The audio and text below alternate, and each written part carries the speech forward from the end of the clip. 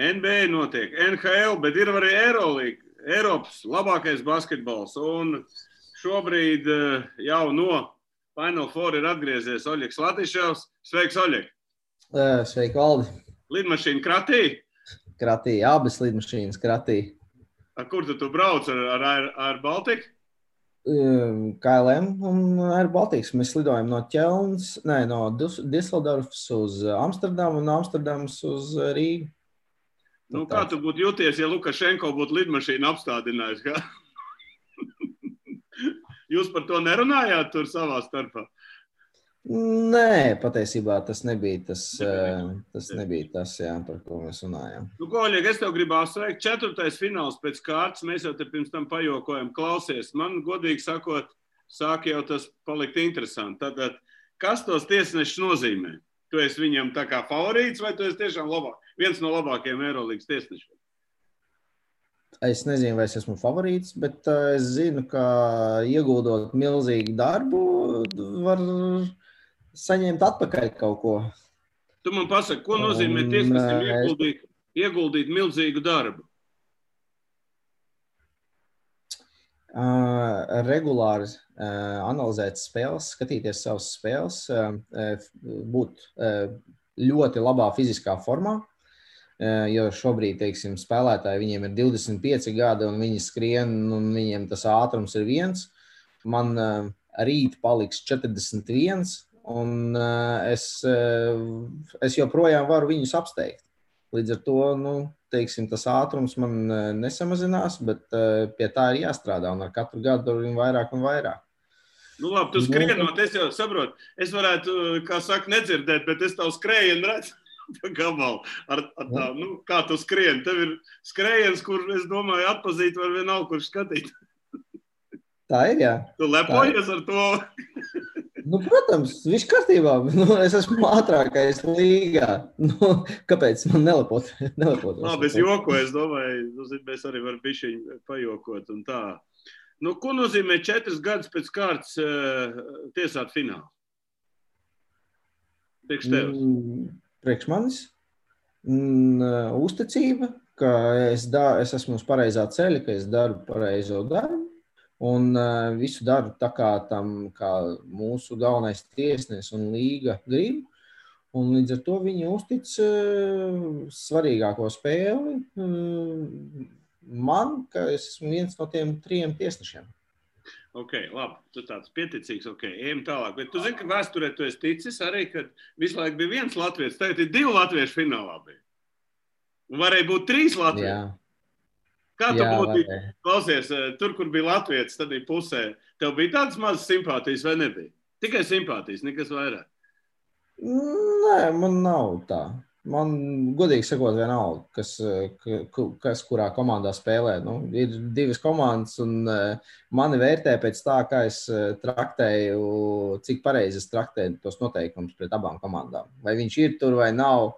Viņš ir viens no viņiem, bet es viņam varbūt kaut ko pateikšu, kādu knifiņu, neturi, tur dari to vai to, viņš man pateiks, savukārt viņš man tur pieturēja, Oļeg, paskaties.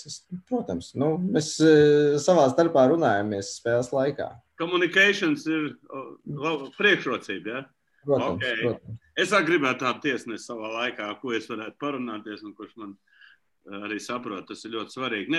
Tiesāšana tiešām ir ļoti labā līmenī. Es arī skatījos, manuprāt, vispār nav. Bet, fināli, 2 pusfināli un fināls, es domāju, bija labākie pēc ilgu gadiem. Kā tev liekas? Kā tu pats domā? Smagākie.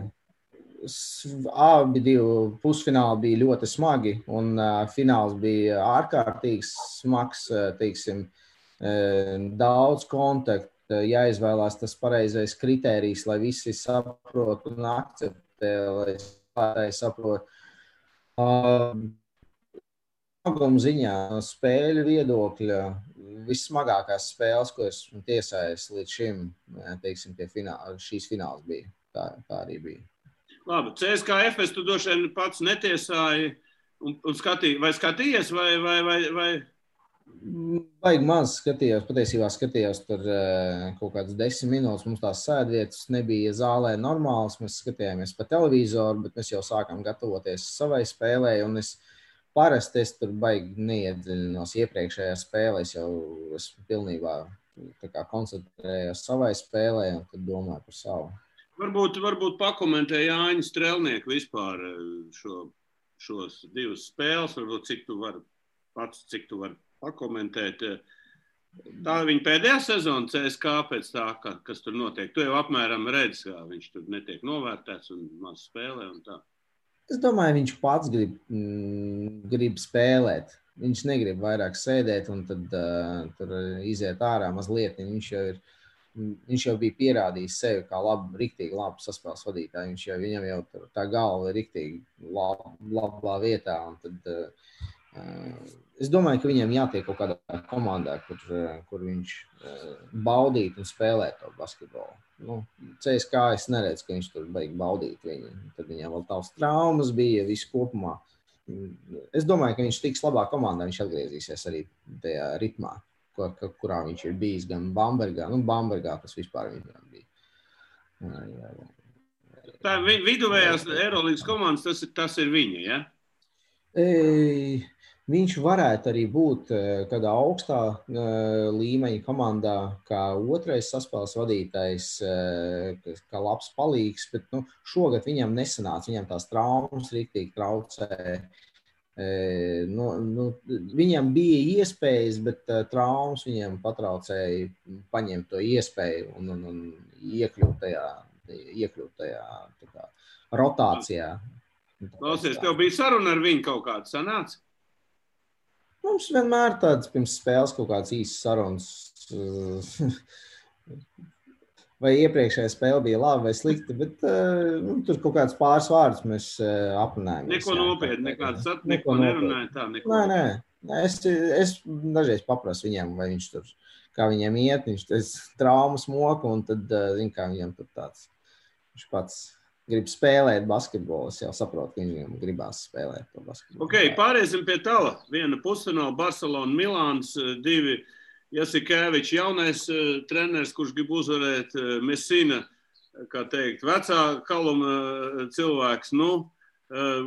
Mačs sanāca baigi interesants ar to, ka Milāna, kā teikt, godīgi sakot, spēlē labāk nekā vajadzētu spēlēt. Ja? Varbūt tu pakomentē to spēli vairāk, kas tev patika, kas nepatika, kā tu varētu to noraksturot spēli?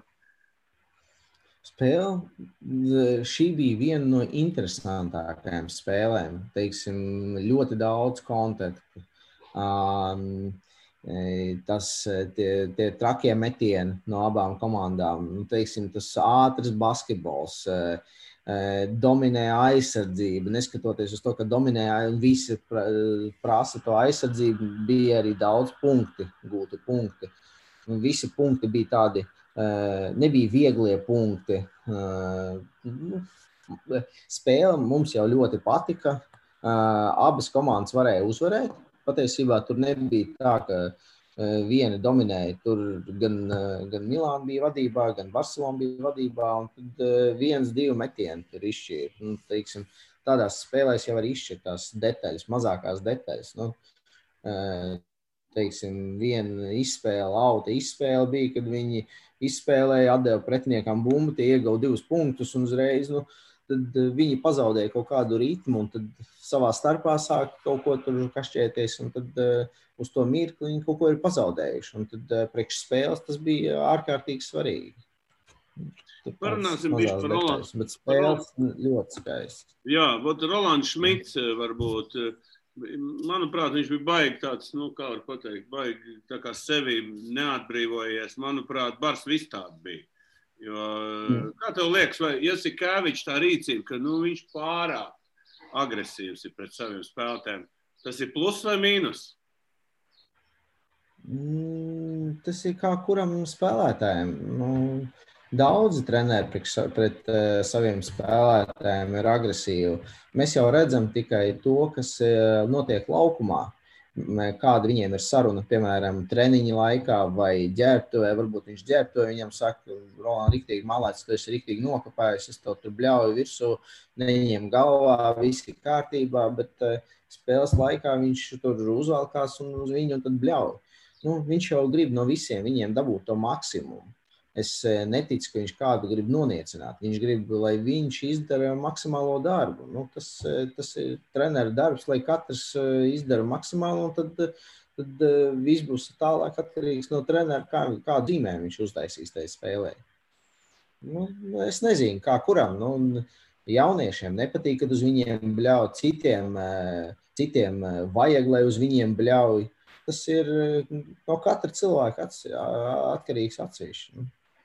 Okay, kā tu vērtē Rolandu vispār darbību? Kopumā, es domāju, ka viņam bija super sezona. Treneris viņam ir ļoti uzticējies visas sezonas garumā. Viņš ļoti daudz spēlēja. Spēlēja labi, ar labu procentu. Gan trīspunktnieks viņš meta, gan arī daudz bumbas ir izcīnījis. Progresējis, viņš ir daudz labāk un daudz vairāk. Viņš ir sācis vairāk saprast basketbolu, salīdzinot ar Pešiču laiku, kad viņš tur nebija ticis pie spēles, tad viņu tur raustīja vairāk. Šeit viņi netik daudz rausta, viņam ļoti patīk viņa atdeve spēlē. Viņš vienkārši tur ēd zemi, lai tiktu pie savām bumbām. Un tāds riktīgi lejšu stils no Rolanda puses, gan aizsardzībā, gan visos, gan arī uzbrukumā un arī pie visiem atlicošām bumbām. Okay, man zina, kas vēl pārsteidz Pau Gasolu labā forma. Pēc būtības. 41 gads, piedod man. Tas nav vairāk kaut kāds 35. 41, tas ir pensionārs. Pēc būtība basketbolā, un viņš ļoti labi. Bet tu tiesnes tev no bumbu jāņem rokā un jādarbojās. Viņš ļoti sakarīgs, ilgi nebija spēlējis. Kā tu vērtētu viņa darbību? Domāju, tomēr tiesāja 2 spēles. Jā, Ettore, es domāju, bija pārsteigts par to, ka pusfinālā viņš nospēlēja tik daudz. Es nedomāju, ka Ettore gaidīja, ka viņš spēlēs tik daudz. Visi gaidīja, ka viņu uzlaidīs uz pāris minūtēm un noņems un viss. Viņš ir sācis spēlēt, viņš ir gūs laikam 10 punktus, viņš gūt ar 3 punktnieku iemet bloķiem metienu, tur atlicošās bumbas vāca. Viņam jau ir super laba kāju darbība, teiksim, atstrādāt. Tehnika viņam ir ļoti augstā līmenī un procentuāli viņš arī procents viņam no metienu procents viņam ir augsts. Viņš ir komunikācija ziņā, līdzīgi kā ar Mirotiču, ar viņu ļoti viegli runāt, tu vari izstāstīt, viņš pajautā, tur nav kaut kādas emocijas, viņam viss ir, tā kā darba attiecības un riktīgi, tāds profesionāls. Arī ar Kalates patiesībā ir tāds pats, ar kuru ir viegli komunicēt, tāds nav problēmas vispār. Okay. Barsā tika finālā Efes arī, un es domāju, manuprāt, tas, ka Efes kļuva par čempionu, viņi tā kā dabūja tādu, kā saka, atpakaļ parādu par pagājušo sezonu. Tev ar tā liekas? Man neliekas, ka ir kaut kādi parādi. Nē, es domāju, ka viņi bija pelnījuši to titulu tādā ziņā. Ka viņi bija pelnījuši pagājušajā gadā, viņi tā gāja vispār kā mašīna. Tu vari iet kā mašīna vienalga. Tev tas tituls ir jāizcīna pēdējā spēlē. Daudz, cik reizes ir bijis tā, ka tu esi labs, un tu neizcīni titulu. Atceries, atnāca underdogs Olimpiakos un uzvarēja CSKA, kas ar Kirilenko, kad visi gaidīja. Un Kazlauskas bija treneris, visi tur vispār. Tur jautājumu nebija, kurš ir labākais. Tur pēc sastāva vispār bija. Un atnāca tā, kāpēc? Kādam, nevienam nepienākās tas tituls. Tev ir jāizcīna viņš.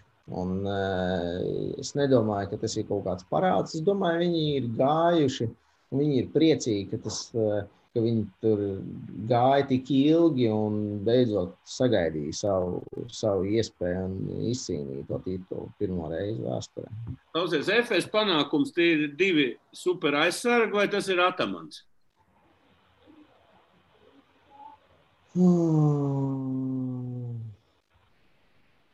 Cik liela tā Atamana loma komandā pēc būtības? Viņa ir liela. Viņa ir liela. Viņa loma ir ļoti liela komandā. Bet viņam arī ir paveicies ar Mičiču. Un tad patiesībā viņi ir ļoti labi iemācījušies no pēdējām 5-6 spēlēm, kad viņi pilnīgi iekrita. Pēdējās minūtes viņiem bija vadība 15-20 punkti, un viņi aizgāja uz leju. Un tad šoreiz viņi pamainīja to taktiku. Viņi to Mičiču noturēja uz beņķa pirmo pusi, lai viņš ir svaigāks, jo viņi knapi tur visi kājas var pavilkt. Un šoreiz ļoti patīkami pārsteidz Larkins, kas iepriekšējās spēlēs vairs nerāda to, ko no viņa gaidīja varbūt, un kas ir bijis iepriekš. Teiksim, pagājušajā gadā, kad viņš varēja salādēt 50 punktus ar augstu procentu tur. Bet tagad viņš driblā pazaudēja ļoti daudz bumbas. Tās tehniskais brāķis viņam ir parādījies, kas iepriekš nav bijis. Teiksim. Bet fināla spēlē viņš nospēlēja ļoti labi pirmo pusi. Tad tas palīdzēja viņiem noturēties un nebija tas kritiens uz leju, kas viņiem iepriekšējās spēlēs, teiksim, pret Madridu ir bijis. Kā viņi ir gājis. Arī tāpat pusfinālā pret CSKA viņi tur no 19 punktiem. Jā, es atceros. Kas pietrūka Barsē, lai viņi tomēr uzvarētu? Lai Šmits dabūtu pirmo Latvijā titulu Eirolīgas, kas nav mums nekad bijis. Man liekas, ka tie metieni viņiem galīgi nekrita. Stress? Kas tad?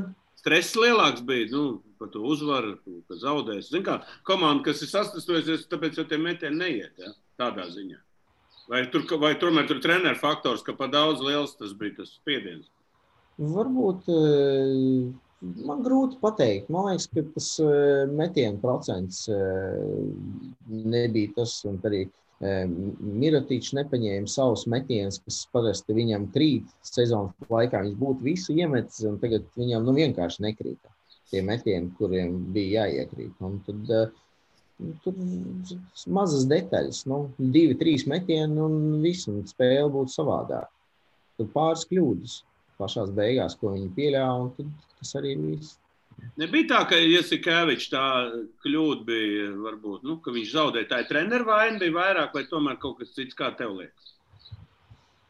Es nezinu, vai treneru vaina, ka tu aizmet garām kaut ko. Vienmēr jau kāds met garām.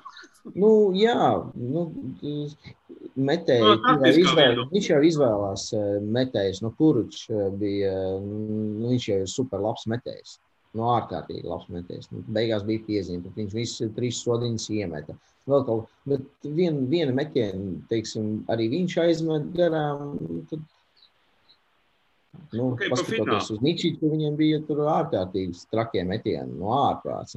Pēc trakiem metieniem tev arī rokas nolaižās. Komandai nolaižās un treneris, kā tādu var iemest? Kā tev liekas, tu finālā kādu kļūdu pieļāvi vai ne? Pašam kā? Pieļāvi? Protams, ka pieļāvi. Viņu varēja izšķirt spēli likteni? Likteni nē, bet jo tās kļūdas nebija viena, viņas jau bija vairākas, kad uz vienu gan uz otru pusi, tur es atceros autu nosvēl, kas nebija, kad viņš neizkāpa autā, tur kaut kāda piezīme varbūt bija, varbūt nebija. Tur jau detaļas mēs skatāmies, arī mēs mācāmies no visām tām kļūdām. Bet es zinu, ka mēs tiesājam pret abām komandām vienādi, un tad, ja kļūdas bija, viņas bija uz abām pusēm. 2 treneri, Atamans un Jasikevičs, no kuras spiediens ir lielāks? Es domāju, ka no Barcelonas trenera bija lielāks spiediens. Viņš tā kā visu laiku tev tā kā kaut ko teica vai ko, vai kas? Mums, ne tā kā man vairāk, bet kopumā mums viņš visu laiku prasīja kaut ko vairāk, jā, spēles laiku. Vairāk. Un te jau prasa, tiesnesis dod vairāk? Mēs atbildam. Ja prasa, mēs atbildam. Bija tev par šīm 2 spēlēm kāda konflikta situācijā, kāda spēlētāja vai treneri? Nē, es teiktu, ka nē. Nu, tehniskā tur kaut ko tev pasaka, kaut kas tāds vai šāds. Atamans dabūja tehnisko piezīmi, bet... No tevis? Nē, ne no manis, bet viņš vērsās pret mani. Pret tevi, es pret nāmu, tad tas iedeva. Bet pēc 2 minūtēm viņš prasīja, Oļeg, vai tur bija nostājā? Es saku, nē, ok. Nu, vispār viņš jau bija aizmirsis to visu. Jā, viņš jau bija automātā. Ok, pārēsim, man vēl ir daži jautājumi, tomēr tu esi Eirolīgas super tiesnesis un kā ar olimpiskām spēlēm izlaidīs? Izlaidīšu. Tu nepārdzīvo? Es 2 esmu bijis, rekordu esmu uzstādījis, ko būs grūti pārspēt, bet, protams, ka man gribētos tikt uz olimpiskām spēlēm. Tas ir tās spēles, kas, laikam, jebkurš sportists sapņo par viņām. Tad 70 labākie tiesneši principā netiesās olimpiskās spēles, ja? Eirolīgas tiesneši netiesās. Nu, tas ir 70 labākie, es tā saprotu. No 70, jā, kas ir Eirolīgā. Nās nieskaļka, jā? Jā. Vecais Krievu izlases spēlētāja teiciens. Ok, zin kā, vēl viena interesanta, mums 3x3 čaļi ir tikuši olimpiskās spēlēs, vai tu varētu patiesāt arī 3x3? Baigru, es nesaprotu, es par brīžiem nesaprotu viņu. Es esmu skatījies tās spēles, un es būtu traktējis tur ļoti daudz reizes pilnīgi savādāk. Es tur nebūtu devis sodu, tur es būtu devis sodu, un tad es īsti tur mazliet viņu pats nesaprotu. Kurā brīdī viņiem tur tie, kur jāsilp, kur nav jāsilp, nu tur tā jocīgi ir. Nu, es nesaprotu, man būtu grūti. Getiņā es esmu tiesājis, viss kārtībā, bet tur es domāju, ka es negribu. Bet noteikumi atšķirās? Nu, it kā noteikumi nav baigi atšķirīgi. Nu, tur ir savs nianses, protams, bet es vairāk domāju par to kontaktu, kas ir tajā 3x3 kontaktu, nu, cik kā viņi traktē. Pagaidām es neesmu sapratis, kā viņi traktē. Skaidrs, ja viens no labākajiem tiesnešiem nesaprot, kā 3x3, tā ir intriga. Ja? Klausies, nu vēl pēdējais man jautājums ir, vai tev ir cik procenti tev ir dzīvē, ka tu varētu NBA patiesāt? Uz šodien? Uz šodien? Es nezinu. 1% ir? Varbūt. 1%. 9 sezonu laikā, es nezinu, varbūt. Ir kaut kāds signāls, kā var nokļūt tur? Ir varianti? Jābrauc dzīvot tur. Un jāiet tā visa piramīda.